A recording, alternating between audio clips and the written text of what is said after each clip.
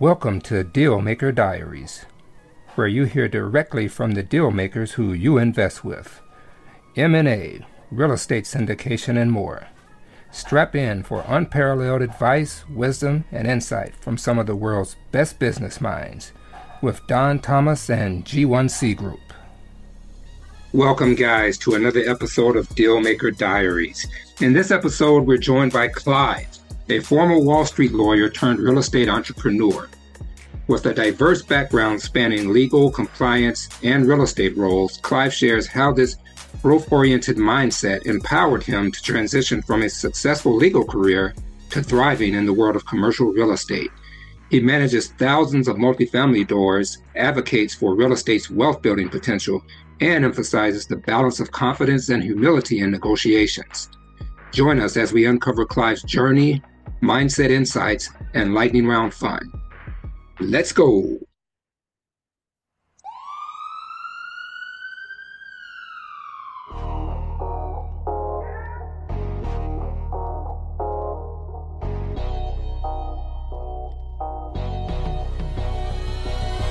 Clive, welcome to the show. So great to have you on today. How you doing, Donald? Thanks for having me. I'm great. How about you? You doing well? I'm doing well. Life is good. No complaints. Excellent.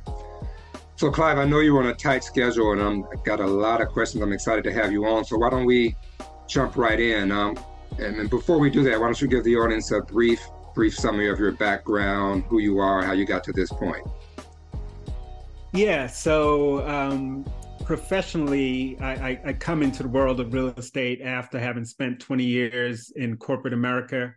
Started out as a corporate transactional lawyer with a Wall Street-based firm, servicing that clientele, Wall Street investment banks, and by extension, their clients. So I did that for several years after law school, and then transitioned to being in-house counsel for a then largest pharmaceutical company.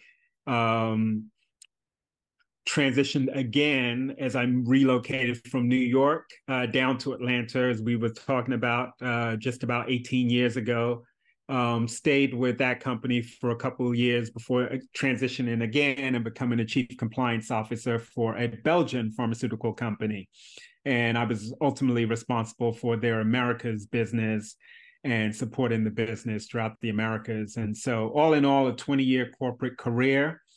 Throughout that time, I always owned real estate. I always was a landlord throughout that time frame, but it was small scale, 2-unit, single unit, 5-unit. And it was, if I'm being honest, probably more so hobby-like because I was never reliant upon the income. I probably was not managing it as professionally as I think about real estate now and kind of the asset management role and the fiduciary responsibility I have to investors. And so it was just a different scale and scope and focus. At the end of 2016 is when I decided to part ways with corporate America and pursue real estate full time, and ultimately pursue real estate at a much bigger scale than I had known previously. And basically took a leap of faith and said, if not now, when? And a lot was going on within my family at a personal level. My oldest child of 4 children was probably 6 or 7 months away from heading off to college. And so she was going to kind of head out into the world. And so I definitely wanted to spend as much time with her.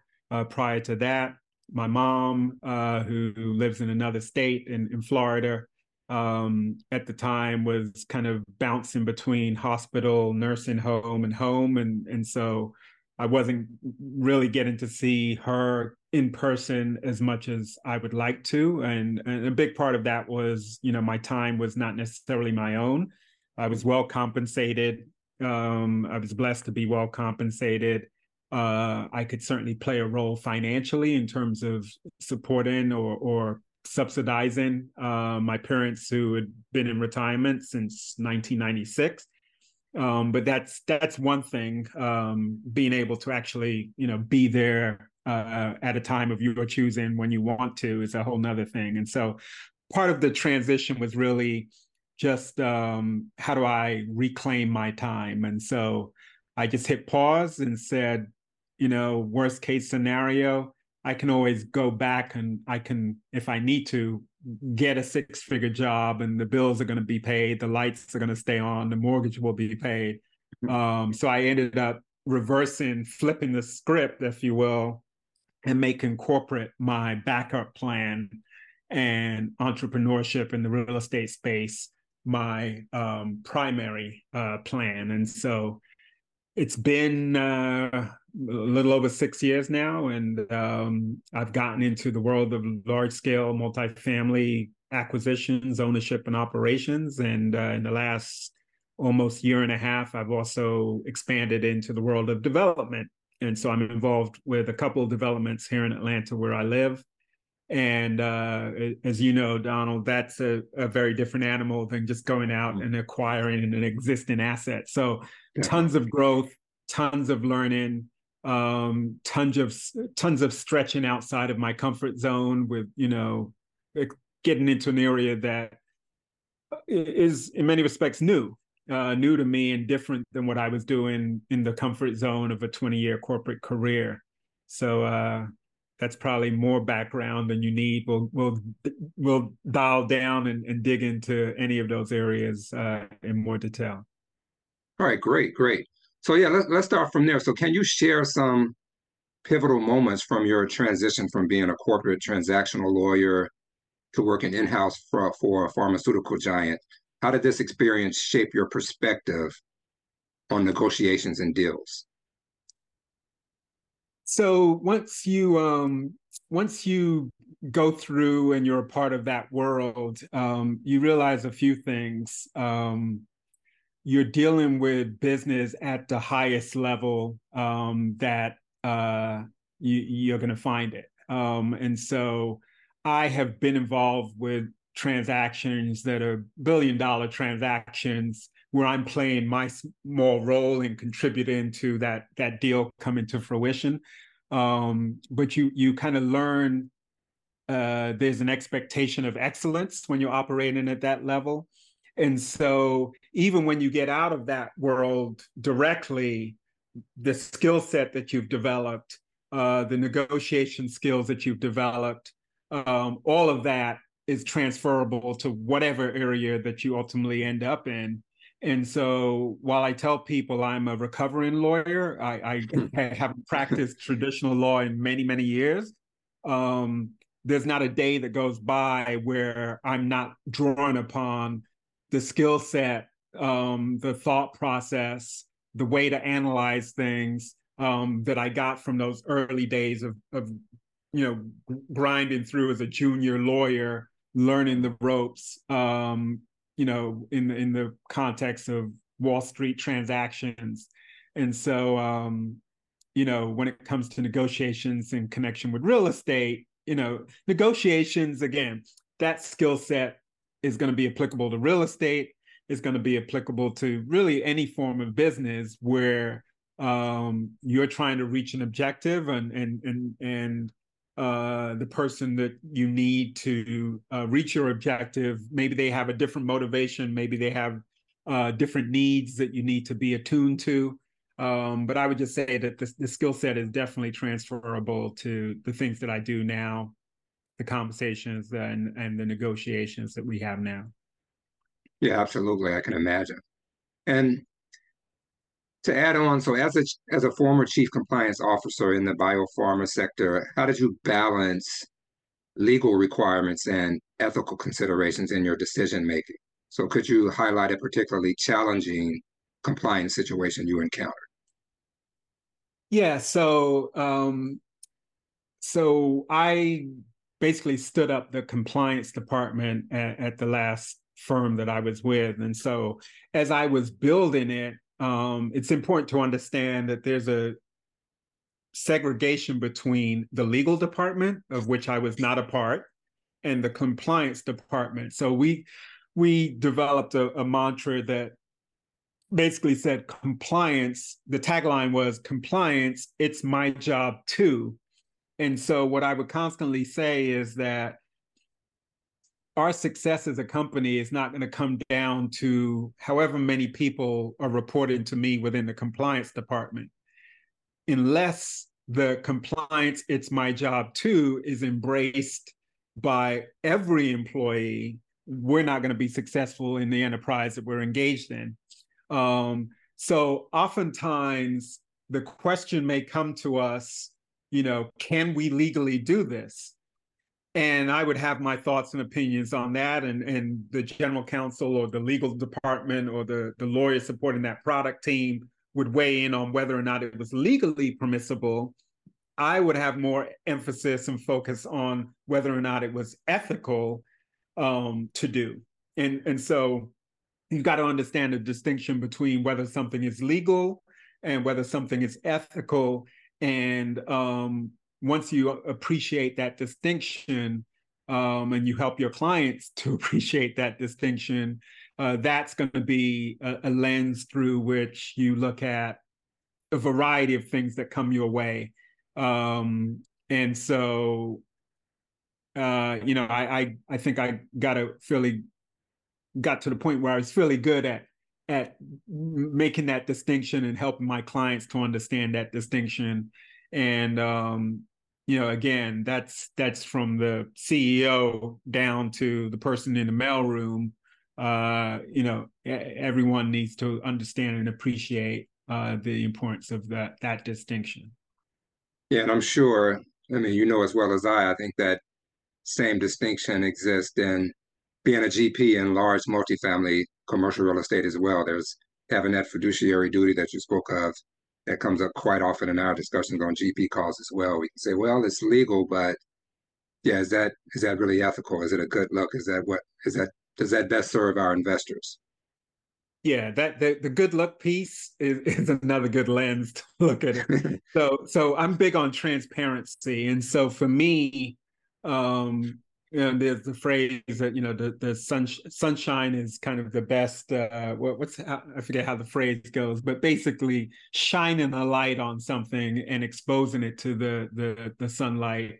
It'll stand, if it can withstand that test, then you're probably in good shape. And so from a transparency standpoint, as a fiduciary in the deals that we do, I'm always thinking about, is this something I would be comfortable sharing with any of our investors, any of our limited partners on this transaction?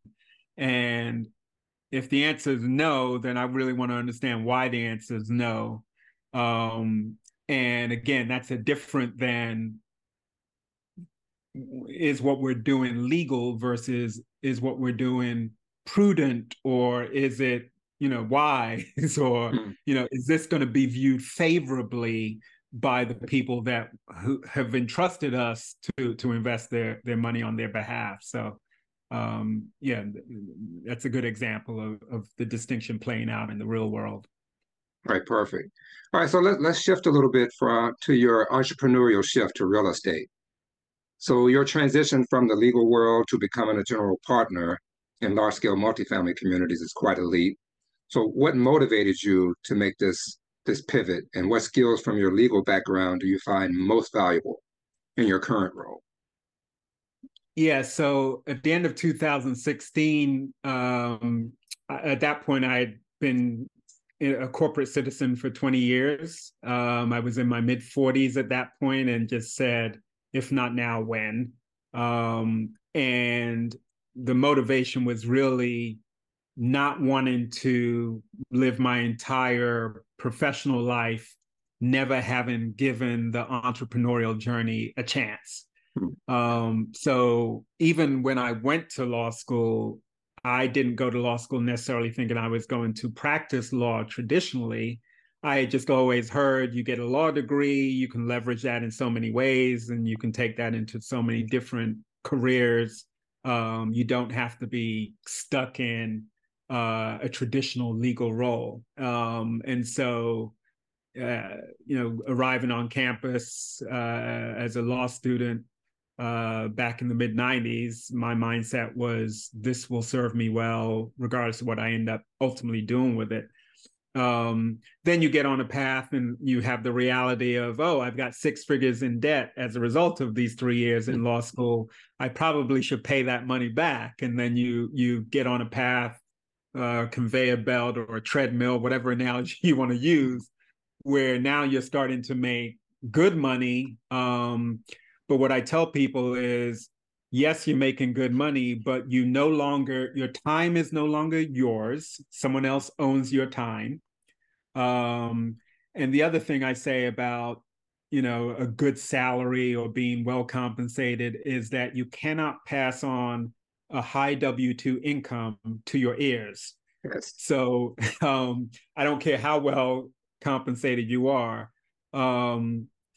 You can make sure that you are leveraging that highly compensated situation so that you can transfer that or translate that into assets that are appreciated in value and generating cash flow and what have you, that can be passed on and left as part of your legacy of creating generational wealth, which is, again, part of my motivation in making that transition was, I'm the first to go to college in my family. I'm the first to go to grad school, law school, lots of firsts within my family. And I didn't just want to be kind of one and done. I didn't want it to end with me and, okay, Clive did that, but I didn't really change the overall trajectory of my family. And so when I talk about generational wealth, I'm not even so much focused on my immediate children, of which I have 4. I'm thinking about my not yet conceived grandchildren. How will I create a foundation upon which they will be able to stand? And whether I'm here or not, how am I going to be able to shape and contribute to their life trajectory as a result of what I've been able to leave in terms of legacy and in terms of what I've been able to create in terms of generational wealth? So I thought pursuing entrepreneurship, specifically in the world of real estate, which was what my interest was, I thought I had a better chance of accomplishing some of these things and creating the legacy that I want to leave than just being a highly paid corporate citizen. So for me, the additional motivation was I also, after 20 years, found myself feeling like maybe I was being somewhat of a hypocrite in counseling my children and telling them you can do anything that you want to do, and anything that you want to do, anything you put your mind to, you can do. I felt that the only thing I had really modeled for them was being an employee, and I wanted them to experience me as an entrepreneur.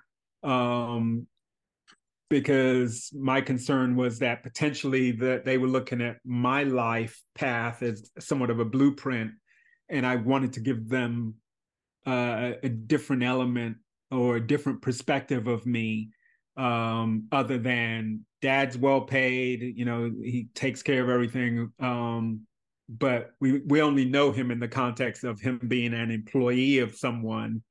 And in terms of control, I tell people this today, that you can be a well-compensated employee today. You can go in tomorrow and they can say, Donald, we really appreciate what you've done for us over the last X number of years, but we're going in a different direction. We're closing down that department, or we're streamlining that department, or we're eliminating whatever the corporate speech is that they prep.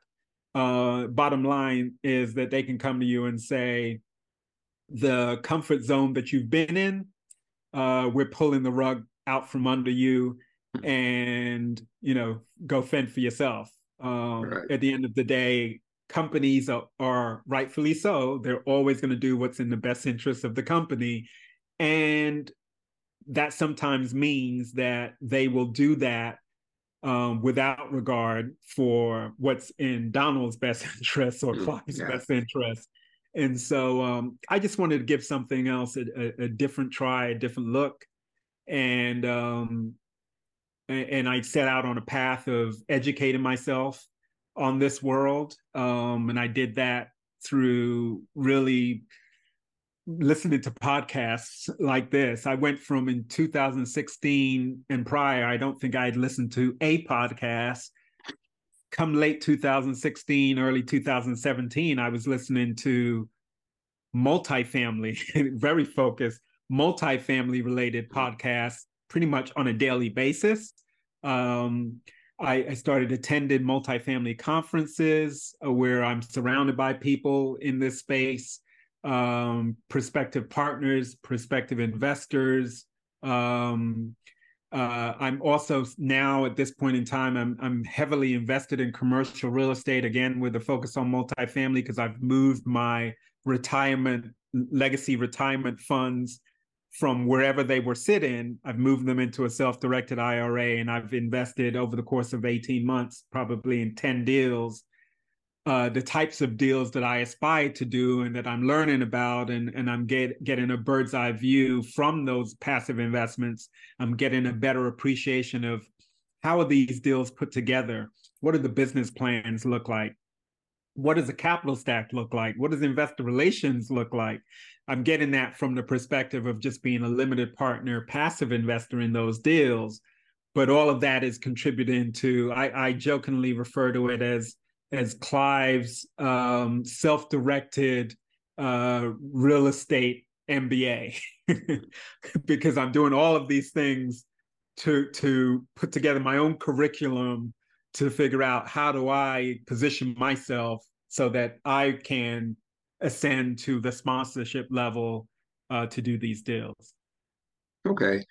And Clyde, to dig into a little more on wealth creation. So, I mean, you've shared your insights on various panels. Could you elaborate on your philosophy about real estate's role in creating generational wealth? And how do you communicate this to like your kids or others looking to enter the market? Yeah, so my daughters in particular, they know, and this is advice I give to others, but they know that um, dad will not be paying for a white wedding. However, their first real estate investment, dad's got us. If we're going to get that duplex, that triplex, or that quad, dad's gonna he's got our back. He's gonna be there to help us get into that first real estate investment, whatever it is. And they know that mommy and daddy didn't do a traditional white wedding, and so that's not something that their parents, prioritized or valued. In fact, I and my wife, we owned in New York City a piece of real estate that we own until this day. We acquired a piece of real estate in New York City, 1997 to be exact, before we were legally married. And we owned that as joint tenants with rights of survivorship. And so we place more of an emphasis on that than what many people place an emphasis on a traditional white wedding that costs 30, 40, 50,000. And Yeah. some people even, I can't understand it, but people even go into debt to get married. But that was just not us. That was not something we prioritized. And so in terms of going back to modeling for our children know that. And so they know our emphasis that we place on real estate, and they've seen, and real estate is very tangible. So they get to see the rents that I charge for that place today in New York City. They know what we bought it for. They have a rough sense as to what apartments in New York City go for, and we own it free and clear. So they've seen firsthand what real estate can do from an appreciation standpoint. I probably haven't spent as much time talking to them about leveraging that equity, and how you can leverage that to do other things, either more real estate at a higher level, or business, and pulling that equity and putting it into business. But generally, there's a quote out there that says 90% of, and I think it's a US centric quote, but 90% of millionaires, either they made their money in real estate, or their money is heavily sitting in commercial real estate. And if you think about the American dream, the same American dream that my mom was pursuing when she came to the U.S. And then years later brought us, the family home is the center of most U.S. wealth. And if you think about the wealth that was created, in the mid-century, the 1950s and 1960s, those people that were able to buy a home then have been able to leverage that through appreciation and passing that wealth on to their children, have been able to create wealth from where they reside. Mm-hmm. And so when you talk about appreciation, when you talk about the tax benefits, real estate is a tax advantage vehicle, an asset. Despite the ups and downs of the economy, I tell people I lived in New York, why I remain high on New York, and I still own in New York. You know, I've gone through 9/11 in New York City. I've lived through the Great Recession. I've owned a property there since 1997. I continue to own it today, and so I always knew that New York, regardless of what's going on in the macroeconomy, it's always going to rebound and it's always going to appreciate to higher heights. And so when COVID hit, the timing was such that we ended up losing a tenant. And then when it came time to backfill and replace that tenant, there were so many people who were fleeing the city that there was kind of a downward pressure on rents, so that you had to kind of basically slash your rents in order to secure, a good tenant. And so we did that. But it's just now that I'm seeing that not only have we gotten back to where we were, but we've surpassed that. And the rents that we're getting now are substantially higher than what we were receiving at the peak of 2019. And so again, the upward trajectory when you own real estate, regardless of blips along the way, regardless of recessions, where real estate is going to continue to appreciate.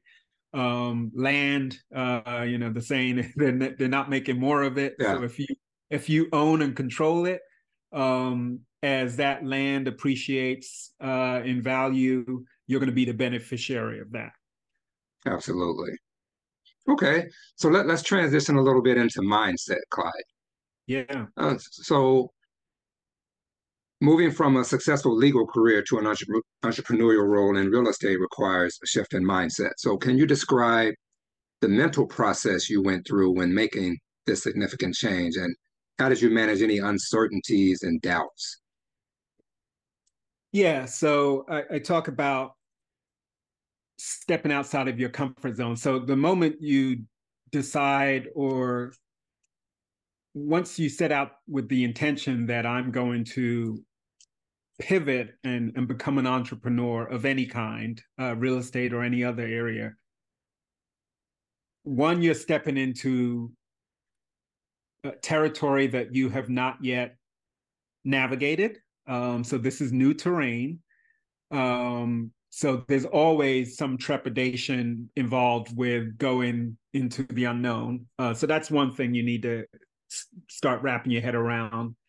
When I left corporate life, I went from being blessed with a substantial income and compensation package to zero income, essentially, outside of the rentals that I owned.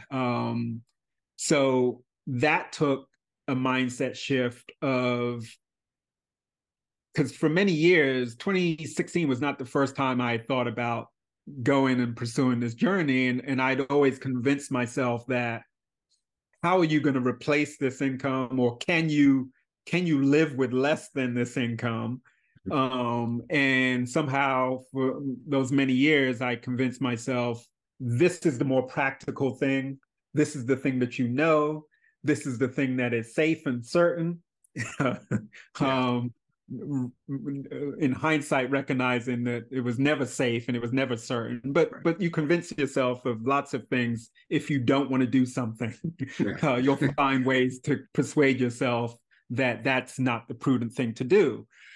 So again, in 2016, I had to get comfortable with the direct deposit that's been hidden every 2 weeks for as many years as I can remember. That's going to stop. And for the first time in my adult life, I had more money leaving my household on a monthly basis than was coming into my household. So the mindset of seeing your pie shrink and just appreciating that you're doing that with purpose and intention, because I describe it as being willing to take a step back in order to leap forward.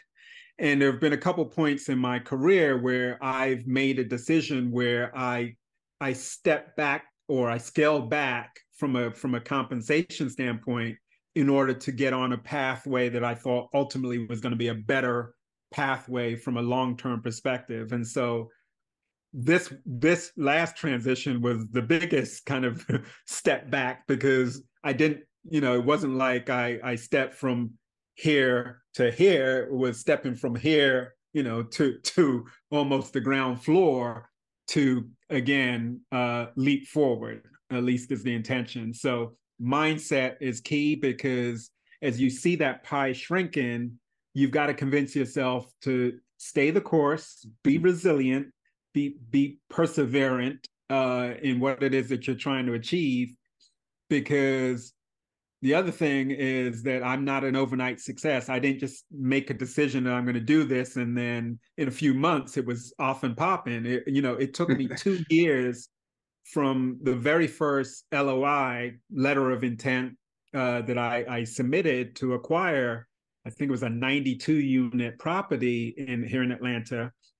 We didn't get that. This is April of 2019. And I said, oh, okay, we didn't get that first one. We'll get one next month or the month thereafter. Fast forward, it effectively took me the better part of 2 years before we got awarded the first deal. Mm-hmm. And COVID was in the mix. So that disrupted, inventory and deal flow and what have you. But nonetheless, it took me the better part of 2 years to get awarded that first deal. The first deal, 244 units.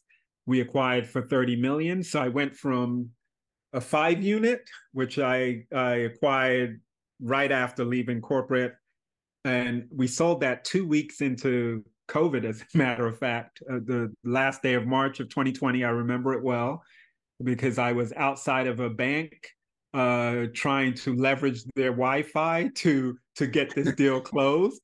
And I couldn't be inside because we were literally in the height of COVID, and the bank was not operational. You couldn't just walk into your branch. And I was down in Florida. My father didn't have Wi-Fi, or his Wi-Fi was a little sketchy at the house. And so I went to the bank and I basically set up with my laptop in the parking lot, leveraging their Wi-Fi to get that deal closed. But I went from that 5 unit to 244 units. And, my journey in large scale multifamily was really off and running at that point. Okay, so now you're off and running. And what strategies have you used to maintain a growth-oriented mindset and embrace continuous learning throughout these transitions? Yeah, so continuous learning is it's synonymous with growth. Like if you're trying to grow in whatever your area of interest is, you've got to be open-minded. You've got to be willing to take on new information to scale to new heights. If you rely on the information you have today, that will serve you for today, but it won't necessarily serve you for tomorrow. So I'm constantly putting myself in a position where I'm continuing to attend conferences. I'm continuing to listen to podcasts. I'm continuing to put myself in a situation where I'm surrounded by people where I'm the small fish in the room. Those are the best rooms for me to be in. I'm generally I think of myself as a humble person. So it's not even a matter of shrinking myself. It's it's just being hungry to be around people and in settings where I can learn more than I can teach. I mean, I love to share my journey, and podcast, it gives me that opportunity. This platform gives me that opportunity. But I love being in settings where I'm going to be stretched, I'm going to be challenged, and there are people that I can look up to, and figuratively look up to and say, they are accomplishing and they are doing something that I currently don't understand, appreciate, or I'm not involved with, and how can I learn that and add that to my portfolio? So, you've just got to be open-minded. Okay. And entrepreneurship and real estate investment, as you know, inherently involves risk taking. So how are you approaching risk assessment and management in your real estate ventures, drawing from both your legal background and your experience with compliance? Yeah, so it's funny because the first piece of that risk management goes back to the risk that I took in stepping outside of my comfort zone for the unknown. So that's one piece. But in my day to day, in terms of how I think about risk management in the business that I'm engaged in, one, for each one of the deals that I'm a partner in, I'm a fiduciary, and I have a fiduciary responsibility to those who entrusted us to invest their hard-earned dollars on their behalf.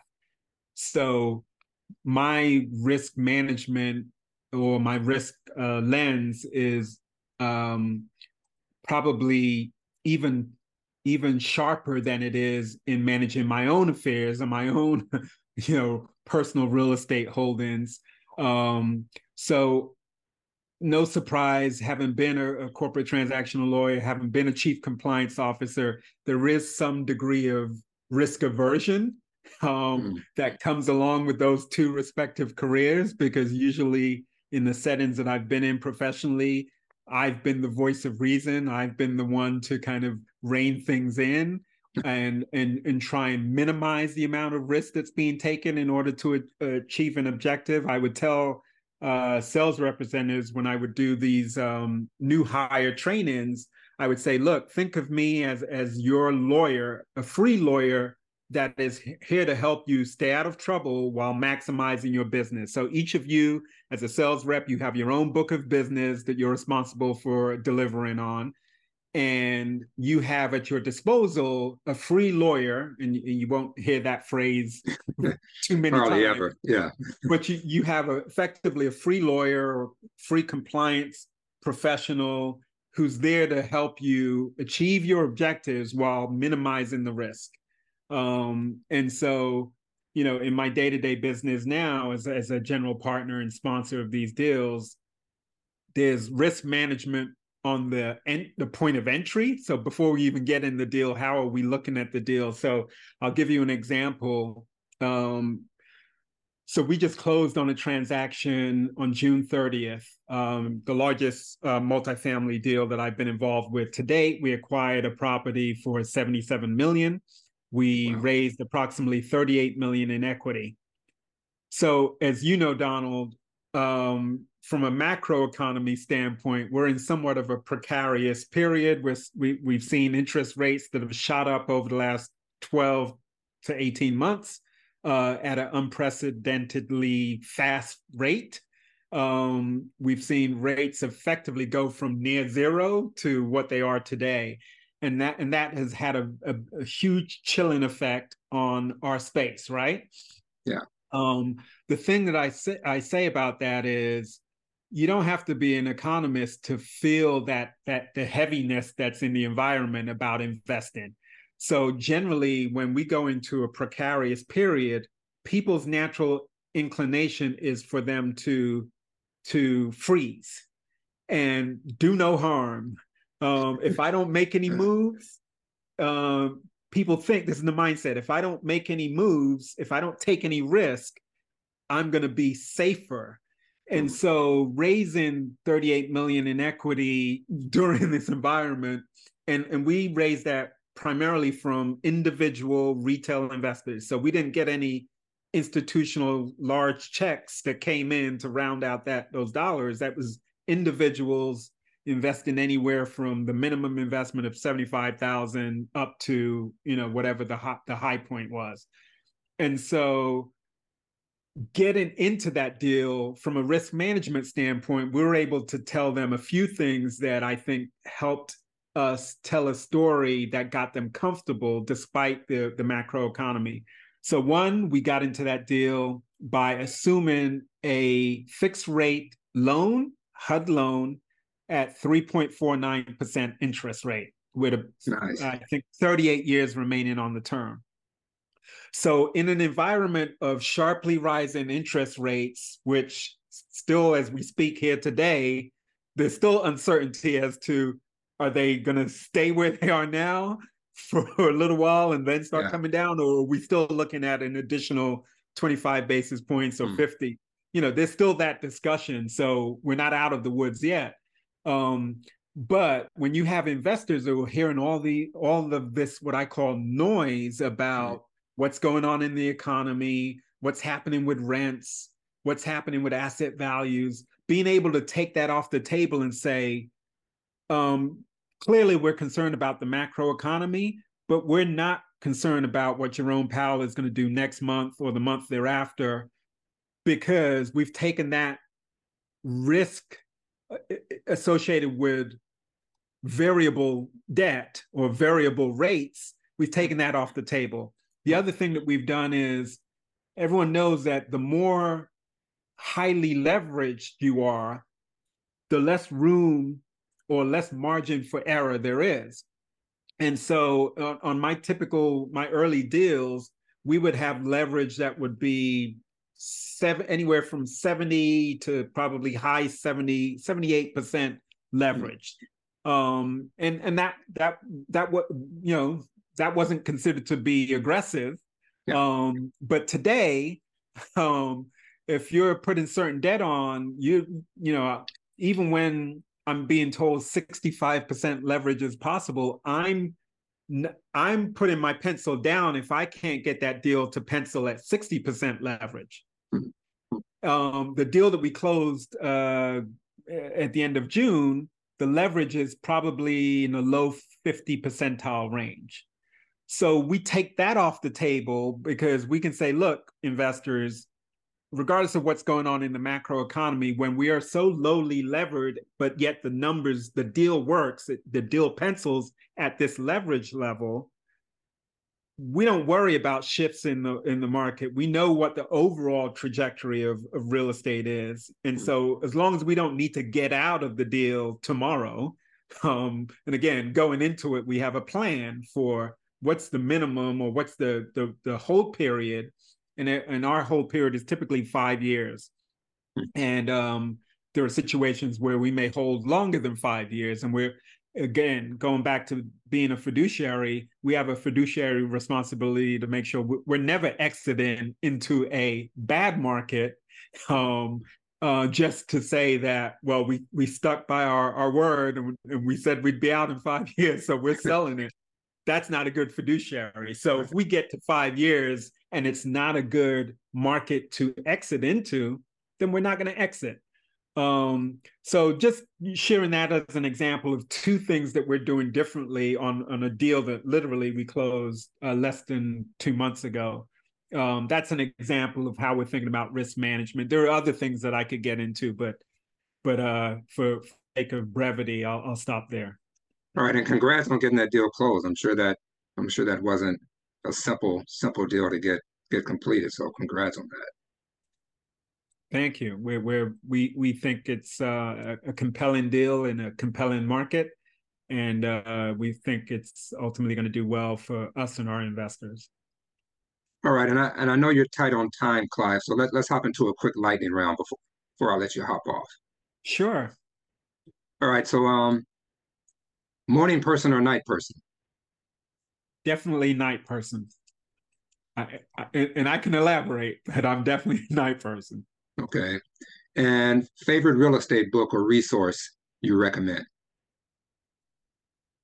If it's real estate, it's going to be this book that doesn't get too far from me. So this is the best ever apartment syndication book, a Okay. 4-part system for raising money and buying apartments. So I recommend this probably at least once or twice a week to folks.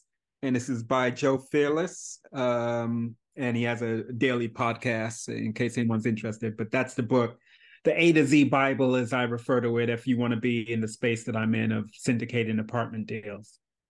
Okay. And one word that describes your negotiation style. One word: authentic. Authentic.